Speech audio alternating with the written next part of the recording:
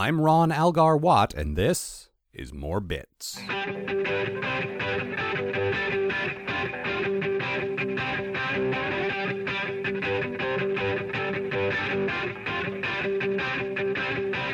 This is a conversation I had with photographer, writer, and voice actor Amanda Smith.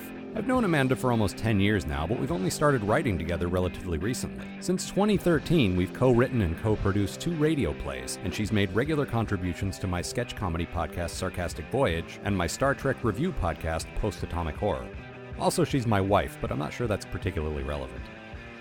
Anyway, my general stance is not to use the word, not because I don't agree with it, not because I don't support it, mostly because I don't want to get into the conversation, and mostly because I feel like I should just shut up and let the women talk. Well, that's not a bad place to come from. I mean, and I'm certainly not saying that men should be excluded from the conversation, but when you do get a big room of people talking about women's issues and it turns out, they're all men, that's not great. No, and when... first of all, this conversation is going to largely steer clear of politics as such, but I did just want to sort of gloss over the general, like, we want to talk about women, specifically women, how they're represented in entertainment. So sort of one of the lesser battles, not really the big, wage equality and how rape victims are treated and abortion. Like, we're not going to talk about any of that stuff. We're going to talk about women in entertainment. That is pretty much it. Just because I'm not qualified and I try to keep this relatively light, and I don't want to get into it. And honestly, I mean, I am certainly familiar with feminist thought and writing and speakers and that sort of thing, but I'm not, even of the people the most qualified to talk about that. True. But we do talk and think a lot about representation for women in modern culture, and while that might not be the biggest battle, I think it is important and it's worth talking about, because I mean, I know when I was a little kid, it was a big deal for me to read about heroic women or to see them in a movie about a hero's journey, and it was someone who was like me, and it was very powerful when I was younger. And it's possible, because the default is always the hero's going to look like me, that I don't think, like, I have the luxury of not thinking about it. It's a privilege thing. But looking back, I honestly didn't think about it that much. Like, I would not have not read a story if if the main character in The Wizard of Oz had been a boy singing about Over the Rainbow. I wouldn't have, like, it would have been exactly the same to me. It wouldn't have mattered. Just like if the main character in Neverending Story, either the kid reading the book or Atreyu or both, had been girls, it would not have, like, I just wouldn't have thought any differently of it. But that's because, again, I have the luxury of not having to think about it. I absolutely did think about it, and when it came up, it really affected me. I mean, I have very fond memories of books and movies that I saw when I was younger that had a real impact on me. Like, for example, The Paper Bag Princess, which is just like a stupid kid's story about a little princess who realized that she didn't need a guy in her life and could handle things on her own. It was very, very powerful for when I was younger. Well, that's good. And like I say, again, I think because I have the luxury of every character looks like me, I've never really thought about identification. Like, I don't really, when I look at something, I don't look for the character who looks like me. Maybe because it's just given that there will be one, maybe, or I don't know. Like, I just never really think about, I don't need a character that's like me to enjoy something. I don't need a character that's like me to enjoy something. Like, there's definitely things that I enjoy that are sort of boys' stories or that just don't have anyone like me in it. But when the pool I have to choose from is so limited. Well, yeah, and you're obviously going to notice it more. But like we said, as the broad picture goes, jokes. Yeah, not intentional. I caught myself in mid terrible pun there. But no, as the bigger picture goes, this is not the most important battle, but I had a conversation with Bob, my friend Bob, who co-hosts or who exclusively hosts a podcast of his own. You're just used to everything being in twos. It usually is co-hosting, and he often refers to his show in sort of the we just to be gracious and not to make it all about him, he says, we here at the optical, blah, blah, blah, we did this, we did that. And I forget, it's mostly just him. But we were talking when all this the Gamergate stuff was really not that it stopped, but when it was at its peak, when it was really first starting and everyone was talking about it and the whole not all men thing and all this stuff.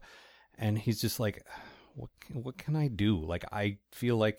And this is Bob asking you. Well, no, we were just, the two of us were just sort of like, what, he was confiding in me. He wasn't asking me so much as he was just like, man, I don't know what to do about this. And because like me, he recognizes stepping in and trying to fix it himself is not going to like mansplaining it is not going to help. Oh no, ladies, you just be quiet and be good, and we'll take care of these bad guys. He took the approach I took, which is the women are talking, shut up and listen. And we learned a lot, especially with that whole not all men thing. I really opened my eyes to a lot of stuff. But in any case, he's like, yeah, but what do we do? And I said, look, this is on a tiny, tiny level. We operate, me more than him. He's got a fair listenership. I have some listeners. But we operate on a small scale, but we do create media. We are responsible for making things and putting things out in the world that people hear. And you guys are both putting this out to an audience that is not, I'm not going to say it's mostly male, but you're talking about parts of society that tend to have a higher percentage of men than women in it. Well, yeah, both of our shows, skew toward geeks. Like my shows and his show skew toward nerds, which tend to, be more male. And that's changing. That's changing. That's changed changing tons in the last 10 years. Oh, we've seen that going to Emerald City 5 years in a row. We've gradually watched it change, which is cool. And with gamers, it's coming. Like we're hitting parity now. But right. You do on a show about Star Trek or on a show about special effects in movies, you're gonna tend to maybe have more of a male listenership. Right. And what I said to him, I said, this is the way I see it. And again, we're on a very small scale. I do not want this to come off as self-important because it's not like, I'm changing the world. No, I'm not. I'm making some podcasts. You're a hero. I would like to say right now that you are a hero. I'm not God. But what I am saying is people do listen to the things that I say in various forums. I do have people's attention. One thing I can do is try not to make it worse, maybe try to make it better in my tiny, tiny way. And so on the Star Trek show, we try to have female guests on. We try to talk about how they treat the female characters and look specifically at how they treat, like Counselor Troy was a bit of a mess who was in love with every boy, and then they fixed her and made her a little more of a badass, and that was better. And Beverly is a mother who is a mother of mother. Right. But it turns out she's also a terrible actor, so that they tried to give her more and it didn't take. It wasn't entirely the writing. But in any case, we try. On Sarcastic Voyage, my sketch show, I try to write as strong female characters as male characters. I try to be more aware of two guys in a room could be two girls in a room. It could be a guy and a girl in a room. It doesn't have to be two guys. Because a lot of the times it doesn't really matter all that much. No, if there's a specific impression, yes. Even when you've been writing some stuff sometimes, I've noticed where you're like, yeah, okay, it'll be Jordan and Jeff, whatever, it doesn't matter. It's like, wait a minute, no, this could just as easily be Jocelyn and Jennifer or Jocelyn and Jeff. It doesn't matter. Right, and between that and this show here, trying to talk to female guests, the troupe we're having on is actually an all-female troupe, and I just did that thing that they do in comedy. This next act is actually a woman comedian. That's not what I mean. I mean, I'm trying to be, inclusive, to try to showcase everything that's out there and not make it a boys' club as best I can. And we've been very fortunate to work with Danielle. Yes. She's actually making a real change in the real world, which makes me feel ashamed of myself. Well, we'll get to that. We'll get to her. You are absolutely right.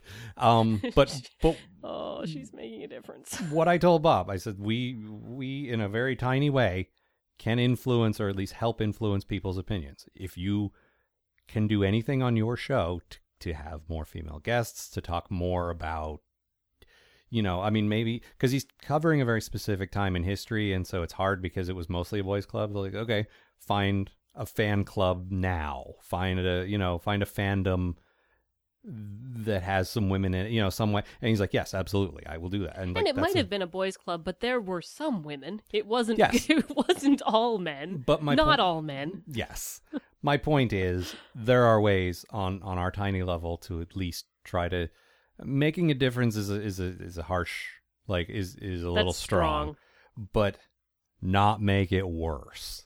And if maybe, and it's not insane to think this, with talking about some of this stuff to your listenership, they might say, oh yeah, that makes sense. I maybe would think about that. Honestly, on the Star Trek show, we talk a fair amount about how the female characters, you know, like I said, I try to pay, and it's because I'm with you. I watch a lot of it with you. We talk about it. It's something that's on your mind, and you've put it on my mind, and that's a good thing. I'm more aware of it. And I honestly expected some of our listeners to call us out. Why do you always talk about that? Nobody ever has. No, it's been, actually, the reception's been pretty good. And I come on the show pretty frequently. Once a season. Once a season. And I talk about, I do talk about my sort of feminist agenda. But what they give me a hard time for is being a big Garak fan. That's not like, that's it. It's not like... she came on and was talking about this again, huh? Mm-hmm. No, and it's nice because like I said, I expected a little pushback from fanboys or whatever, but most of our input has been positive anyway. Like our feedback has been positive, which is nice. But specifically, you know, like we haven't heard anything bad about that, which is good. But I also feel like, and here's where I sound like old man yells at cloud. But I feel like my generation, the guys born in the 70s, raised in the 80s, we're in a unique period where... everything was better than it's ever been before and ever will be again. No. You had Batman the Animated Series, we did not. And so Gargoyles. You win already. Gargoyles was pretty good. It hasn't aged as well as Batman. But my point is, there was a brief period for basically around the time my formative years... where things got a little better for a bit. I'm not the quality of movies. They've always been about the same, or TV shows. And not general social conditions. No. I'm talking about specifically genre, even more specifically sci-fi representation for female characters. We had Ripley. We had Sarah Connor, less in the first Terminator than in the second. We had Princess Leia, who... thinking now everyone's Princess Leia, whatever, but really in 1977 when the two strapping male heroes came and rescued the princess and then were in way over their heads and she picked up the gun and rescued them from their botched rescue, that was huge. That was like, whoa, she's pretty great. And the thing that I like most about those characters, and this is sort of leads us into another sort of problematic area, is that they were well-rounded. Mm-hmm. Like, they weren't just, okay, Princess Leia is just a tough guy. She might as well be one of the dude characters, except that she's being played by a lady. No, I mean, first of all, she was a diplomat politician who was trying to fix things through different channels and not be violent. But when it came down to it, she would be violent. But then she had a love story with the pretty boy. Like, she had, you know. And it was also a story of a family reunion and reforging ties, very close ties. It became about that in the third movie, but it was like, for the most part, it wasn't really about that. No, but she had different stuff going on. Yeah. And it's the same with Ripley. Ripley is so fabulous. Yeah. In the first Alien movie, she starts out as just one of the crew. She's not like the tough chick. She's and she's not like weaker than the other crew members. No, you're presented with however many guys there are on the crew at the beginning, 5 or 6 guys, and you kind of figure out it's a horror movie. Okay, one of these is going to live. You don't think it's necessarily going to be her. No, and she has things that she's good at and things that she's bad at. She's just like a regular person. Yeah. And then in the second movie, she is like super strong and kick-ass because she's been through this before. She knows what to expect. Yeah. But at that point, she doesn't become sort of just a sterile action hero either. She, she's got some maternal instincts where she's connects with Newt. Yeah. And so she's got that. And then in the third movie, it's sort of a more bleak contemplative thing where she's done everything she can do and it doesn't matter. Right. It's just, and she's just exhausted and she goes through it because she's a hero. She can't stop, but she realizes it's all sort of like pointless and sad and she's so good. Yeah. No, and I give particularly James Cameron a lot of credit for Ripley in the second Aliens movie and Sarah Connor in the second Terminator movie, where he made both of these characters with strong sort of maternal protective instincts, but at the same time, that was not all that they were. No, there's a lot more going on there. And I love what happens to her in the second movie, where she basically loses her mind. Like she's Sarah Connor. Sarah Connor, Yes. yeah, she's gone crazy. Like everything that happened to her in the first movie, and in the first movie she was kind of sort of a ditzy, whatever character, and then which was fine, and then again, that was, I mean, first of all, that was basically a low budget movie. That was made on almost no money, and also it was more horror. Like there were sci-fi elements, but it was mostly a chase movie. It wasn't a complicated movie. Like no, but it was. And Arnold, what I'm saying is not Arnold, but the I don't know even the main guy in that one. The dude who ends up being John Connor's dad. Michael Biehn. I don't remember the character's name offhand, but he was fine. But whatever. But my point is, regular girl in normal life gets pulled out and is chased by monster. Like that's the whole story. But in the second one, she's just messed up, and she's strong and protective, but she's also clearly insane. It's driven her off the deep end. Well, we pick up with John rescuing her from an asylum. But they put her in the asylum because of all of the crazy stuff she believed. Yeah. But it doesn't matter. Even if they believed all that stuff, she still would be kind of nutty. Yeah. No, she's got like crazy survivalist leanings, and like she's training her kid to be because she knows her kid's one day going to be a military leader, that she's training him to, But I'm saying, like, because I had some of this growing up, I'm not saying everything was perfect, but I'm saying, where are those characters now? Well, that's sort of when we're talking about well-rounded characters. Now, first off, there aren't very many sort of lady action hero types, but the ones that you do get, they sort of tend to either be just kind of sexy, and they also happen to be fighters, and that's it. Like, they're sexy women who are also fighters, or they tend to be characters that are just like their male counterparts, which... that's not... If you're doing a big splody action movie where it's just a B movie and there's no real characterization, it doesn't matter. It doesn't, but you have basically Jill Jack instead of Jack. Right. And there's not much there. And if that was part of sort of the cornucopia of characters, that'd be fine. Whatever. Well, like in Aliens, you had Ripley, who was more well-rounded, and then you had Vasquez, who was just the tough Marine who happened to be a chick. Like, there wasn't really much to her. And Didn't again, matter. it's fine. To me, that's the way you do it. You have a few, then you can cover the range. No. One is too many. Uh-huh. And this kind of brings me to something that I joke about frequently. When they were talking about the Wonder Woman movie. Wonder Woman movie? Oh, exactly. The Wonder Woman movie that didn't happen. A major reason that they'd cited for not doing it was because Wonder Woman's too confusing. Well, I don't know that the studio ever said that. Fanboys said that a lot. Like, it's too confusing, too confusing. And so now whenever anything seems like, we're not going to do that because there's women in it. It's too confusing. It's too confusing. See, I think what that meant was Wonder Woman's background is sort of pseudo-myth, and it's changed a million times. And the thing is, now they've made a movie about Thor who's exactly the same, and they made that great. Thor's a total mess, but the movie was really good. They streamlined it, they picked the best stuff, and they made it good. And you could do the same with Wonder Woman. It's not hard. The Avengers, all of those guys doing all that different stuff, that is confusing. That is confusing. But... They all have different... Iron Man and Thor in the same movie? Yeah. That's confusing. Yeah, because one was a straight-up superhero who went through some bad stuff, found some things, got some powers, and started fighting evil. Another is a guy from a whole other planet who got magic powers. May or may not have magic. It might be it's crazy. Advanced science that's magic. And they may or may not be our gods, or our gods might have been based on them. No, they covered what that means, but I'm saying they fixed it. They made it all work. Space Egypt. No, they're from space Norway. But it all worked. You can make it work, and the fact that they won't do that with Wonder Woman. Well, I don't know about won't, but haven't. Are very reluctant to. There's a movie in development now, but unfortunately, the team that's involved with most of the DC stuff right now is not that great, in my opinion. In any case, we should say we don't see a ton of current movies. Neither of us. We are big TV people. We love sort of serialized episodic television.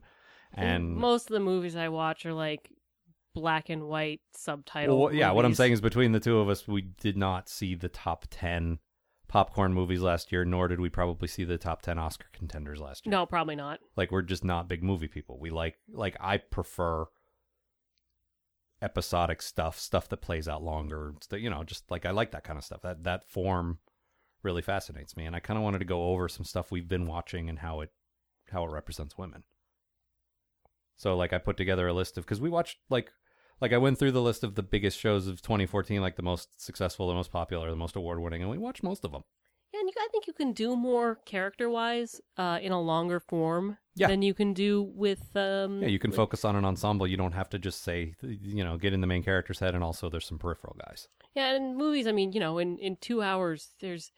I'm not saying it can't be experimental, because it absolutely can be, but it's more likely to be sort of the formula. For a mainstream movie, you're better sticking to the formula. Yeah, because you can end up with a mess. Right.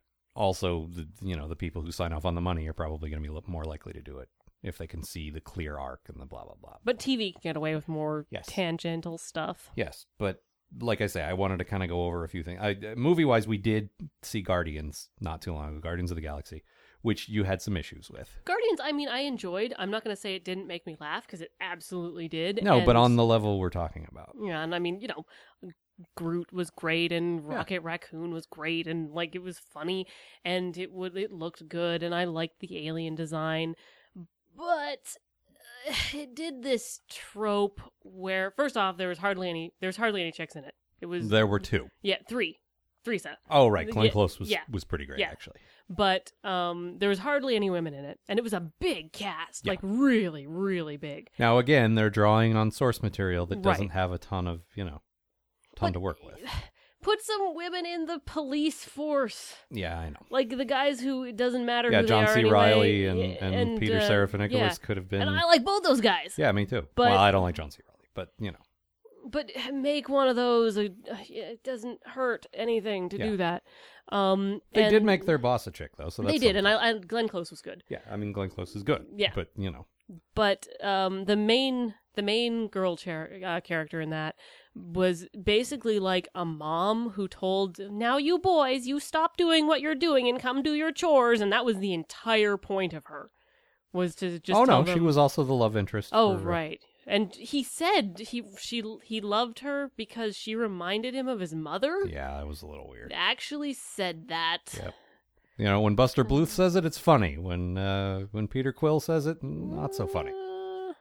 And then we had a secondary secondary villain who was sort of a sister character to the main chick. Yeah. But instead of making her the main villain and have it be about sisters who used to respect each other and work together and now are at odds, and they had the character in there. Yeah. There was no reason they couldn't do that. Instead, they've got some dude who nobody cares about and has no connection to anyone, and he's just like a bad guy, and he's just evil.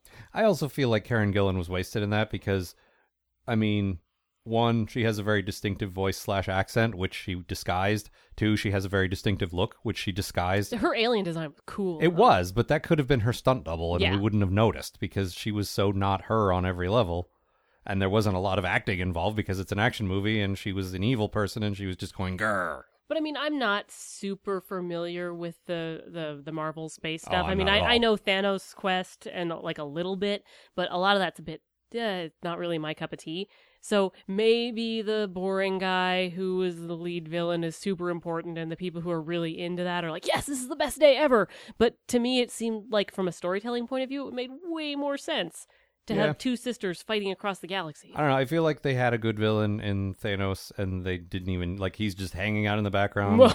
It's that stupid set it up for the sequel thing Yeah. that movies do. Like, no, you got the main guy. Why are we watching this? Like, why aren't we watching the main boss? Why are we watching the secondary guy right now? You have to That's fight boring. him first. But that's not in a whole movie. That's boring. Like, that was the least interesting villain. But that's not what we're here to talk No. about. In any case, that's really the only big movie we saw last year, and you had some issues with. Well, that is a standard character type of like the woman who, like, the boys are joking around with each other, and the woman's like rolling her eyes and like, see what I deal with.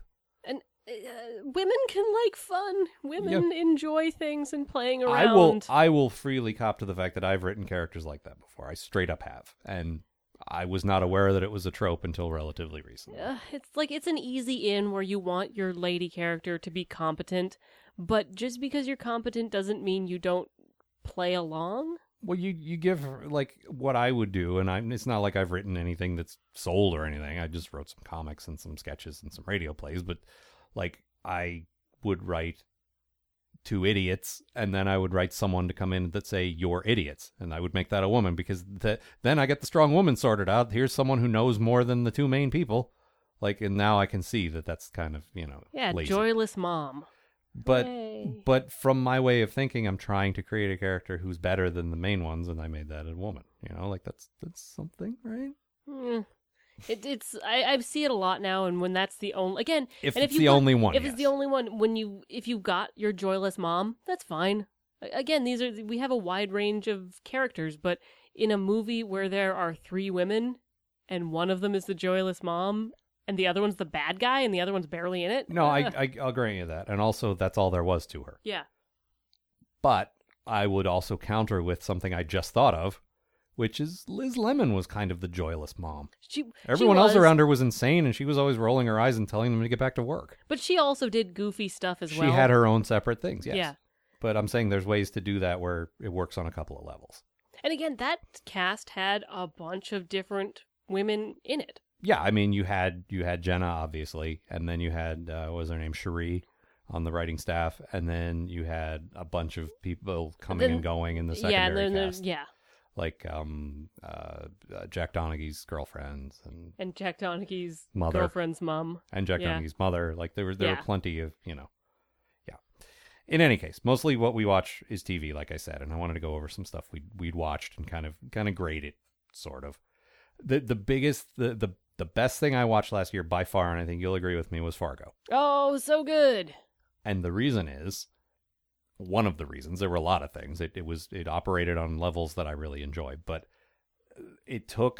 there's a standard, it's become a bit of a cliche now. They still do great things with it, but a standard kind of show that is about a middle-aged white guy having a crisis and doing awful things. He's been pushed too far. Not even pushed too far, but like The Sopranos started that. That's not the first one, but that's the first one in this wave of the way they're doing it now. And you're not supposed to exactly identify with not at all. The main guy, because he's kind of evil, but people do anyway. But that's what I'm getting at is these shows are made to make you think they're anti-heroes, and really they're just awful, but somehow you still like them. Don Draper from Mad Men is another one. Walter White from Breaking Bad is another one. And so you think that Lester Nygaard from Fargo is going to be, oh, okay, we're cheering for this awful middle-aged white guy who's been pushed too far. And then the show does this great thing where you realize he's just an awful, awful person. No, he's the bad guy. And this tiny little deputy who just started being a cop not too long ago and is the only smart person in the entire town is gonna fucking nail him because she's the only one who knows. Well, I thought when we first started it too, because she's got a boss, and I thought that he was going to be the one. They tricked us. They did that on purpose. Yeah, I thought he was going to be the one who was going to solve the crime, and she was going to help him, and it was going to be all right, whatever. But it totally wasn't. It became her story. Right. About that. No, and they did that on purpose. It was sort of like the Psycho thing. Yeah. Where the first act is like, oh, we're following this character, and then stuff happens, and you're like, whoa, no, we're not. And I liked that guy pretty good, actually. Like, they set him up, and I was like, yeah, I don't mind. Careful with spoilers. Yeah. Specific spoilers. Yeah. He ends up not being the main character. Yeah. But we end up following her, and she is amazing. And the thing is, it could so easily have been the story about how nobody takes her seriously because she's a woman. That almost never, I don't think it came up once. It didn't really. They didn't take her seriously because she was young. She was a junior officer. She didn't have any experience. And because it was like they were in sleepy, rural, small town Minnesota, and they just didn't take, like, everything is good old boy, and everybody went to high school with each other, and, And no one wanted to think that a bad thing was happening in the town. They wanted to think, Right. It was just drifters or whatever who did this. It couldn't have been one of our well, no, guys. not the guy I went to school with. Yeah. There's no way. He's a good guy. But she is like the sort of the Hitchcock, like, one tiny person against the entire system character that charges uphill and does good. And it was fantastic. And again, super well-rounded. There was a lot to her. Yeah. She was willing to be like in a violent chase scene kind of thing, but that wasn't Yeah. That she did that, and she was intelligent, and she was dogged and persistent and willing to do the research and take the time to do what she needed to do. And they did such a good job of setting that up that you even let down your, oh, I hope she doesn't fall in love with this character defense, so that when that finally happened, you're like, no, that's all right. Because normally it's like, oh, good. Of Now course there's they another fell in guy. love. Now they're in love. Whatever. But you're the last person to buy into that. I usually buy into it a little easier, but you're just like, no. And then when it happened, you're like, no, that's cool. She's proven herself so much that, yeah, maybe she deserves a little happiness in her life. Yeah, and when she did fall in love, that didn't become everything in her life. Not at all. She wasn't just like, oh, well, now I'm in love and now I'm someone's girlfriend and that's it. No. And I think that's one of the reasons I dislike that so much, is because you take a character and you turn her into someone's girlfriend and that's all she is. Right. And that should not be a defining characteristic for anyone. Like, but it is. The person they're romantically linked to. But yeah. And another thing, again, without spoiling specifics, at the end, they do another trope reversal where they take a thing that usually happens to a woman, usually happens to a weak woman, and they instead took a weak man, and it happened to him. And it was, at first I was kind of annoyed because it took away a win from our main character, but then it was like, no, I get it. You explained it to me, like, no, typically this is where sort of the victimized girl gets one in. And instead, it was it's kind of a guy. horror movie thing, Yeah, like where and it was like, she's been beaten up and thrown around the whole time, and she finally gets to kill the monster at the very end. Right, she gets the one punch. Yeah, but really, everyone else did all the work, and so in that regard, it was like, okay, they're continuing to sort of subvert the formula and fuck with our expectations. They played around with our expectations a lot, really successfully. Because I kept thinking, oh well, it's going to be about this. I know what's happening here. Blah, blah, blah, blah. Yeah, and totally didn't. Nope. And again, there was never a point, I think there might have been one point where the FBI guys kind of rolled their eyes because she was a girl, but it was mostly because she was young and because nobody wanted to believe her. And because the things she was saying, they didn't want to believe her, and it maybe didn't seem like as likely. Well, yeah, it was all contrived and ridiculous because it was a Coen Brothers thing. Yeah. I mean, it wasn't done by the Coen Brothers, but it was Coen-y. It was in the style of the Coen Brothers. But anyway, I would say that gets like top marks as far as like... really, really good. She was just amazing, and I expect great things out of her. They should give her all the prizes. Yes, absolutely. On the comedy front, there's of course Parks and Rec. I love Parks and Rec. It's like my favorite thing. Which you have called out as like the best feminist show that is just blatantly feminist. I wish that there was more stuff that could say I am a feminist show and have people not just sort of groan and roll their eyes. Yeah. But this is a feminist show. It portrays feminism in a positive light. It's got tons of great female characters who are all different from each other and want different things. And you've got Leslie Knope, who's fabulous. Well, Amy Poehler's fantastic on her own, but the character specifically, her office is full of pictures of Hillary Clinton and Michelle Obama and like Ruth Bader Ginsburg and just like all these powerful women who she honors and respects and wants to be like. And she's a powerhouse. Yeah, she's fantastic. But yeah, like you say, it's not just her. You got April, you got Donna, you got and you have her mentoring other people, including young women, which is and it's a good thing. It's seen to be a good thing, and not like the character specifically talks about that sometimes. But it's not all about it's just about a well-rounded ensemble that happens to have elements of that. It doesn't overpower you with here's our agenda. No, but it's in there, and it's not like hiding it. Like it's not saying, "Oh no, look at this thing about other things." Also, there's some feminism. Well, we were talking about this the other day, like the fact that Parks and 30 Rock both were not huge hits, but big enough to be on until they wanted to stop. Yeah, and they both had strong women in the front of them, driving a show with lots of positive messages and stuff, and they're still funny. Like there's specifically what I focus on is comedy, and there's that ever pervasive women aren't funny, which is bullshit.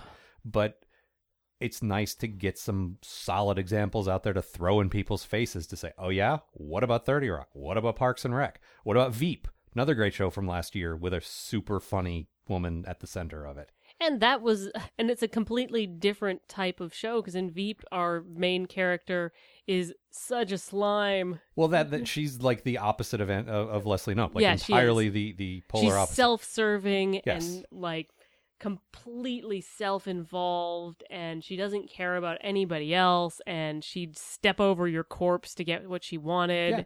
Oh, she's so funny. Yeah, no, and it's great to see. Like, I know you weren't a fan of Seinfeld, but even still, that show ended a long time ago. It's nice to see Julia Louis-Dreyfus Oh, she's so good. get something that focuses on her, like not just part of an ensemble. That she's, I don't know, probably in her 50s now, and starring and doing that, like just kicking ass is good. Like that's hard for anybody of any. Like it's the same with like Bryan Cranston. Like he's 50 or something, and like he's the lead in a show, and everyone's like, well, your career's supposed to be over now. Like, yeah, now you get to play like Grandpa Dad. Yeah, now you're character actor forever. You're Yeah. not a lead. Unless you were a lead your whole life, you don't suddenly get to be a lead at 50. And so it's nice to see, like a woman of that age, like still be able to kick ass and be super funny. That show, really, like the first season was okay, but I thought it got really, really good. And Amy Poehler and Tina Fey aren't just sort of in it. They're also involved in the creation of the show and the characters and the writing. And I don't know about Dreyfus, if she's... I don't think so. I think that she's- show's run by Armando Iannucci, Yeah. the guy who did The Thick of It in Britain. But I mean, I do know that the atmosphere on those sets is largely improvisational, so that character is more hers than it would be on a scripted show. But so okay, what else? Well, there's Game of Thrones, which I would say like does a pretty decent job, more in the books, of presenting lots of different kinds of women. The show has taken some liberties that I wish it hadn't. Yeah, and some of it's just because you're cutting down something that's so big to make it shorter, even though the show's like, I mean, it's a series, Right. but it's still shorter, so you lose some of the complexities. But some of the stuff they've chosen to do, and I want to be clear on this. I enjoy the show. Like I watch it. I'm not just like, throw this in the garbage. But there's some stuff where I'm like, this kind of makes me uncomfortable. Like, for instance, Daenerys' relationship with Drogo. Mm-hmm. What happens in the book is she's, a beautiful princess type, and he's like a barbarian type. And in the books, he kind of wins her over. In the show, they have there's a sex scene before they barely know each other at all, and it's very it feels forced, and she kind of comes around on him afterwards, that's pretty messed up. Yeah. No, and there's been, like, without spoiling specifics, there was rape where there was not rape. Yeah, they've added some rape, because what TV needs is more rape. Well, not just that, but it adds a whole weird new aspect to a relationship that, like, was already sort of faltering, but now there's a whole new element to it that was not there, and you can't just, like, continue to deal with each other on certain levels once that happens. That changes stuff, like they've I don't know why they made that choice. But generally speaking, giving more credit to Martin than to the showrunners of Game of Thrones, he does a really good job of presenting a wide spectrum.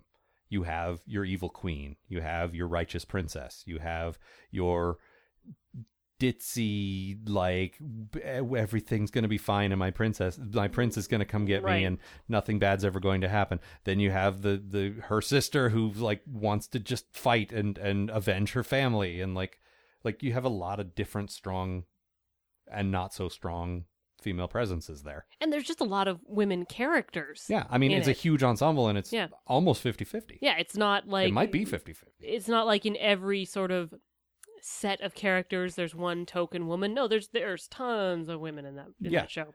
And I like that, because I like that, and on that show, again, they've made some questionable choices, but overall the acting has been super strong. Like, the casting has been great. Like, I like everyone who's on it. And I recently kind of went on a George R.R. Martin binge, because I did enjoy the books, and some of his earlier stuff, it was sort of like angry, not angry teenager, but angry, young man stuff. Why doesn't she like me? Yeah. No one will ever love her the way that I love her. I've been friend zoned. And I was reading that, I'm like, ew. I thought we were friends, George R.R. Martin. I guess we're not friends. And then I read further on along, because I started at his first works and went further on. And you could tell him sort of growing up, where he started making characters like that, and it was a joke. Like, where it's like, geez, man, you're an idiot. Yep. So it was nice to see that, and his progression in writing women characters was pretty interesting, actually. No, I in general like the characters that he's created, and so that show gets gets mixed reviews based on some things it does right from the books and some questionable choices it makes in the TV adaptation, I would say. But then we get into some shows that you're more familiar with than I, and for reasons that you're not super happy with. There's Doctor Who. I'm like a long time Doctor Who. Well, yeah, like from the old school. Yeah, like I watched the black and white ones and the Tom Baker ones and stuff when I was a kid, and so when they rebooted, I was pretty excited and I enjoyed the show. But some of the Moffat stuff has been. Well, he's difficult. the current showrunner. Yeah, he's Stephen Moffat's the current showrunner, and oh man, just a lot of what? Well, there's a lot of women who the entire point of them is just to go, "Oh, doctor," and then there's other ones who are just sort of hat racks to go along with him. We've had some scold, no fun mothers, and it's been kind of rough. I know that the shows, the thing that I like about Doctor Who is that the show changes every once in a while, where you get the cast changes and the showrunner changes, and so I'm sticking with it because there's still some stuff I like and I enjoy some of the actors, but it's not great. It's not great. I've heard, and again, I don't watch it enough. Like, to me, that show should be more. You got bored. That show should be more about crazy pulp action and less about everyone crying. That's my own personal thing. Some people love the crying, but it's not really my thing. When they did like dinosaurs on a spaceship, I thought that was great. That's the goofy shit that Doctor Who should be doing. There should be umbrella aliens from the umbrella stand planet, or just like whatever goofy bullshit they happen to think of this week. Like, don't try to give it a running story because it doesn't really make sense in the end, and don't make everyone tragic and crying and just, I don't know. I like it when it's more fun, but that's my own personal taste. I know the show is doing well, so fine. But I also know that, I don't know, people have made the point that most of the companions have existed to be in love with the Doctor. Yeah. And that's why they liked the one companion that didn't, but I found her to be terrible. So I don't know. I don't know, the newest companion. Oh, I'm talking about Donna. I know, but I know who you're talking about. The newest companion they've got, Clara, and it's not the actor's fault because they've had her play different characters who I really, really enjoyed. So it's not the actor at all. It's the writing where they've just kind of made her kind of bland and to follow the Doctor around and just hang out, I guess. But I don't know. It's just. Yeah. I don't know. I'm really surprised just like knowing a bit about the whole history of the show that there's only female companions. There's a couple of guys who hung around, but usually there'd be a guy. No. I'm saying back in the day there were both, and now since the reboot, there's been one or two transient guys for an episode or two, but it's pretty much always a chick, and it's kind of a surprise that they don't mix it up. They don't try different stuff. They don't, they seem to be just like older dude, younger woman of varying levels of affection for the Doctor. And she's in love with her dad. Probably, yes. Yeah. Or her grandfather. Yeah, in this case. Yes. Yeah. Okay, and then there's Walking Dead, which you had some serious issues with. Oh, Walking Dead is not good. Okay. I saw the first series, which I really, really enjoyed. That first, what is it, like 6-episode run with Frank Darabont as that was some of the best, and I'm not a huge horror fan. That was some of the best TV I'd seen. But yeah, after that, it kind of... Oh, and the first episode of Walking Dead is one of the better TV episodes I've ever seen. It was beautiful, and it encapsulated a lot of different ideas, all in a really concise way that didn't feel like exposition dump. Yeah, pilots have to get a lot done. And it got a lot done without being boring. I wasn't just like, I get to the next episode. Right. The acting was good and the script was good, and it really took the grotesque and the beautiful and shoved it together, and so good. Yeah. But what the show's become is not what that was. It has definitely changed. They changed showrunners, I think, twice now in the series. And first off, there's a whole lot of rape. So get ready for that. Yippee. And not only just that, but the rape stories tend to be about how they affect the boyfriend of the girl who gets assaulted. So, yeah. and she's sad because what happened to her made him sad. Yeah. Like, that's what that's... Well, there's a bit of that. I didn't specifically want to talk about Downton, but there's a bit of that on Downton where it's like... Yeah. Where that's, like, really? That show's trashy and terrible, and I don't expect it to be a paragon of anything, but that was particularly bad. And you can see that they're clearly just throwing it in there to add, like, another layer of interest, I guess. They take the female characters who don't want to fall into the role of wife and mother and just punish them for it. Just the whole way through. What about the chick with the swords? She shows up and then almost immediately is slapped down and has to do whatever the white dude running things, John Jackson, I don't know, says. And if she doesn't do what he says, she's going to get kicked out of the group where she'll die alone. Right. So she falls in line pretty quick. Okay. Well, that's unfortunate. Yeah. So it's all, I honestly, I gave up. It was too much for me. Yeah. It was too much for me. Well, but I mean, overall, we watched some stuff where, they're doing okay. That one, not so much. But we do watch some things where, they're doing it the right way.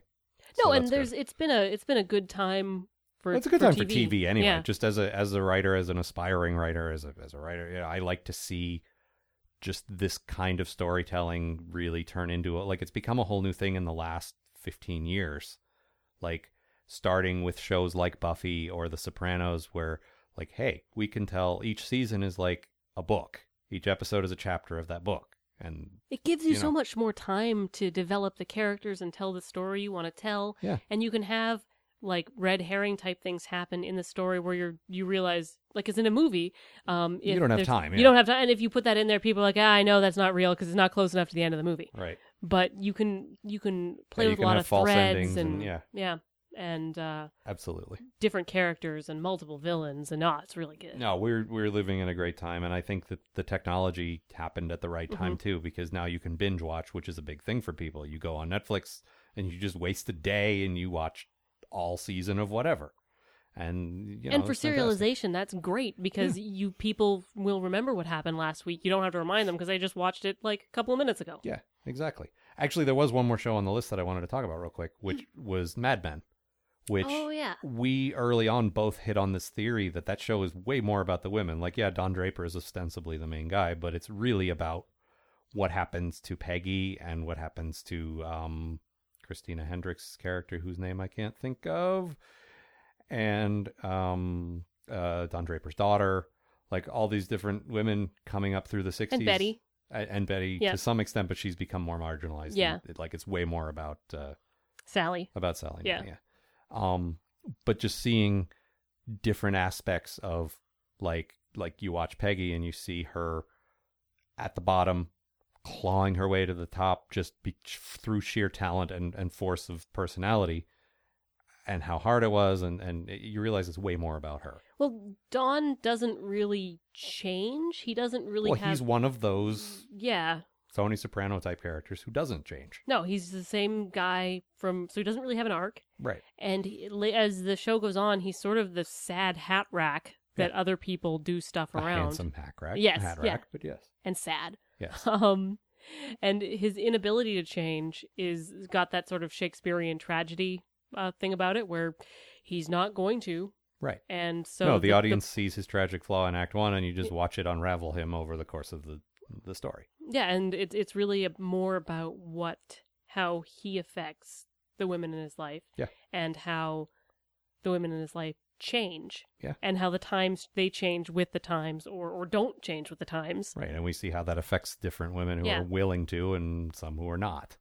And I think the show's done an excellent job of that, and unless they suddenly stumble in their last run of episodes, I think they will have done a great job of sort of stealth telling a story of, a bunch of women and how they got through the 60s basically. And I think that's cool.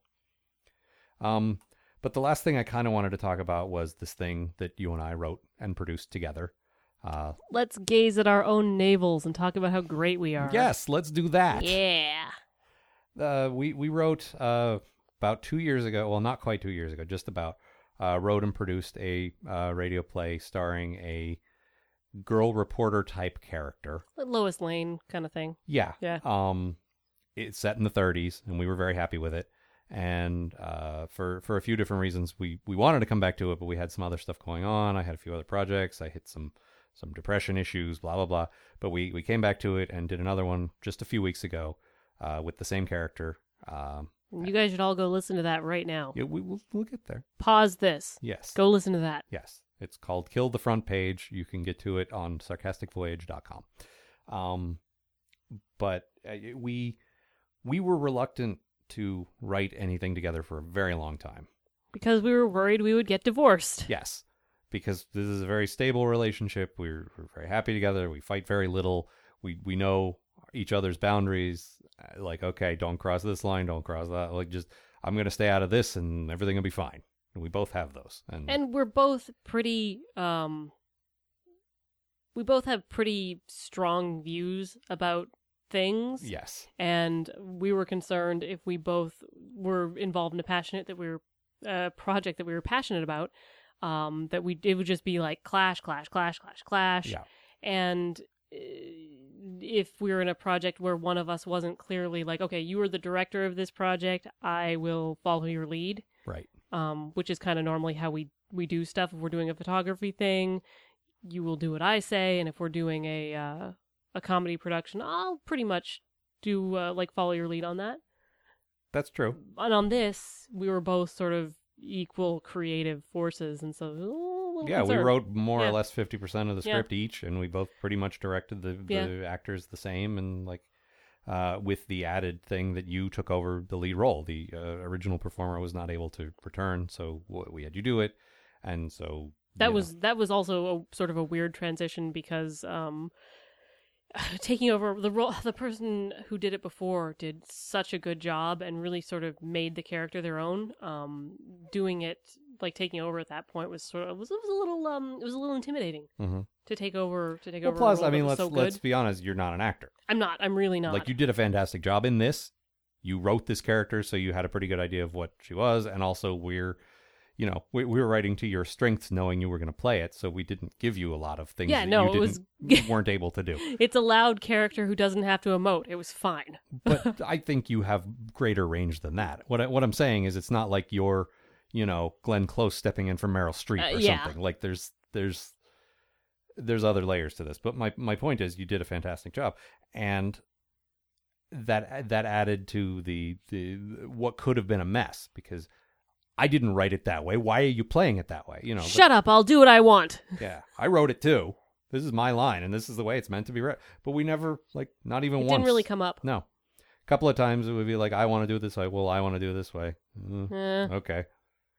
No, we were able to make some compromises, particularly in the first one. When we were working on that, we had a few sort of disagreements about what different characters should be. Well, that's more establishing the tone, because we hadn't done it. Coming back was a lot easier because we already writing knew the the world second we were one playing was way easier than writing the first one. Well, in some ways. In some ways it was a lot harder because we wanted to do that sequel thing where you top, Yeah. Like, I didn't want to tell the same story a second time. I wanted to do, like, a good sequel will elevate the first one and escalate, and take everything a bit further and put the character in more danger and challenge the things you accepted as true in the first one and all that. And I wanted to do a lot of that. But in any case, we did a lot of research, which just essentially means lying around and watching TV, but we watched a lot of good stuff. Writing's hard. It really is. But we really immersed ourselves in, in particular, there's a series of B movies they made in the 30s called Torchy Blane. So good. Surprisingly good. You think, oh God, the 30s. This isn't going to be that great. Yeah, that was back before comedy had been invented. Yeah, and there's one called Torchy Blane Goes to Chinatown, and we're like, oh God. No, I don't want to go to Chinatown in the 30s. No, and there was surprisingly little racism in that one or in anything else. There was some racism in the overall series, but it was way less than I thought. It was very tiny. It didn't come up very often. I wasn't just sitting there going, oh, no, more often than not, it was like, this is the 30s, and that dude just asked for some information from the black, what do you call it? The dude who takes your bags at the Bellhop. train. Yeah, no, at the train station. Porter. Yeah. But anyway, asked him a question, got an answer he wanted, gave him a huge tip. And then went away. And then, yeah, like there was no like horrible racist voices. There was no treating him badly. They treated him respectfully. But we were concerned, very concerned, Yeah. particularly the Chinatown one. Yeah. But they did okay. And we also worried about sexism, which for the 30s, surprisingly forward thinking. There was certainly some, but it wasn't painful to watch. Well, this character is, first of all, one of the main sources of the fast-talking girl reporter Right. trope, if you want to call it that, of that archetype. The lovesick nun. Yes, the lovesick nun, that popular character that everyone knows, the lovesick nun. His Girl Friday is the main one, which we watched religiously 50 times because it's so great. Oh, it's so good. Like, just in terms of funny dialogue and pacing and that kind of thing. And mean. It's very it's mean. so mean. A lot of reporters hanging out waiting for somebody to get hanged and not caring. No, they're fine with it. That's part of the job. Whatever. Yep. Can you move the hanging up so we can make them late edition? Nope. I divorced you because I didn't like you, and now I'm not going to be with you anymore, and that's the way it's going to be. Are we going to ruin the good name of divorce? Like there's a lot of really cynical stuff in there, which was great. But Torchy Blaine helped sort of create the fast talking, tough, like female reporter role, and actually was one of the main inspirations for creating Lois Lane, who because would later Lane. Yeah, well, Lola Lane played her in a Yeah. movie, and a few other things, but the Siegel or Schuster, one of the Superman guys, admitted, yeah, she's modeled after Torchy Blaine, and like Lois Lane, maybe not initially, but in various incarnations, has been one of those strong reporter characters that's been great, and it's because reporter is one of the few fields where a woman could be treated just as seriously as a man, and Or if not just as seriously, she could do it. She was allowed to do it. well, right, but I'm saying like there wasn't nearly the same struggle to be taken seriously as there was in many other fields, and so that's why sort of reporter became kind of a thing, like in storytelling.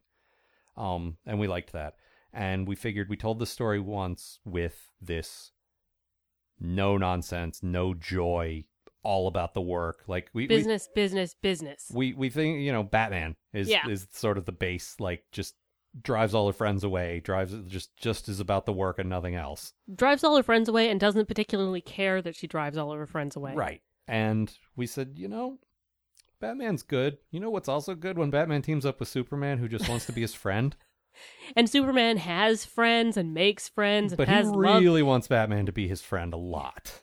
And he's got love interests and a whole life. Yeah. And we're talking very specifically about the Bruce Timm interpretation. Yes, the best one. Right. I mean, that's my definitive go-to for all like Yay. DC characters. But anyway, we thought, why not bring a more colorful, flamboyant character into this world to, one, create an obstacle, but two, give her a friend. And someone who is equally talented and Yes. capable, but is just a different character type, who maybe this isn't her entire life, isn't getting the story. There are other things. Right. So then it's no longer we're saying, sure, a woman can be successful if she doesn't have a life. Yeah, this And it's is like, it. no, that's not what we're saying. We're saying that's what this character is. And by creating a second character who is more well-rounded, and she has kids, and she's a bit polyamorous, like there's a whole different... She's flirty and fun and likes more things than just getting the story. Right. And I liked that, and is charming. Yeah. Whereas Mary has zero charm. Right. But Mary, you know, will just burst into a place. Yeah. We had, like, I particularly had fun writing the last, like, in the third act, where they sort of try each other's methods, and one of them successfully, one of them not so successfully. That's one of the, I think, probably one of the strongest parts of the Right. of the whole thing. And we were dealing with you mentioned her earlier, Danielle K.L. Gregoire. There is another Danielle Gregoire. That's why she goes by that name. This is the real one. Yes. No, just Danielle K.L. Gregoire, different one. But we were talking to her about what she would want to be, because she's always wanted to be in a radio play, and we're like, well, we can help with that. We like working with you as a voice talent. Let's do this. She's a good voice actor and like an exceptional human being. She runs. I talked to her in a previous episode of this podcast. She runs an open mic that is way more welcoming than your traditional open mic and sort of female centric. They take sort of the safe space thing and bring it to an open mic so that it's not like the worst experience you've ever had. Right. And it's not just for female comedians. It's for female identifying, and female sympathetic. Like, I don't know their exact wording, but it's essentially like, don't come in and say, ugh, women, am I right? Right. Like, try to be respectful. But like, she does some great stuff, and she has an eye on women's representation in the field of comedy, and that's important, and I'm glad someone's out there doing that. But she was also great in this role, and it was fun, working with her, and it was fun having the two of you play off each other. And she's really fun to work with. Yeah. And again, we wanted to have a character who could have fun, and she helped us develop the character a little bit too. Like, yeah, we talked early on, like, here's some of our ideas, and she's like, well, I would like to add this and this and this. Like, yeah, that makes sense. Yeah, it's nice to have another set of eyes. Yeah. And it was a lot of fun, and I just, like, again, I feel like I can't make a huge difference in the world, but if I'm going to put stuff out there, I can at least try to make it have a slant that isn't awful, like just add to the garbage pile. Yeah. No, I mean, there was a torture scene, but there's a torture scene where a woman's torturing a woman, and then a woman rescues the woman. So I was like, well, we almost we almost ran out of actors. Yep. For this one. Yeah, we did. Yeah, we had to have someone double up, actually, because we, But it was a lot of fun, and we hope you will check it out. You definitely should. You should go and do that. This whole discussion has just been a commercial. It is. It's a commercial. Kill the Front Page.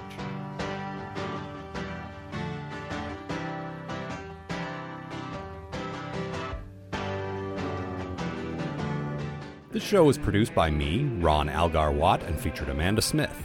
Amanda's photography, which didn't really come up in this talk but is nonetheless quite amazing, can be seen at giantblackalbatross.com. Bury the Lead and Kill the Front Page, the two radio plays we've co-produced, can be found at sarcasticvoyage.com. You can also find a number of sketches there that Amanda has written and performed in. To learn more about me, visit algar.com. That's AALGAR.com. Thanks for listening.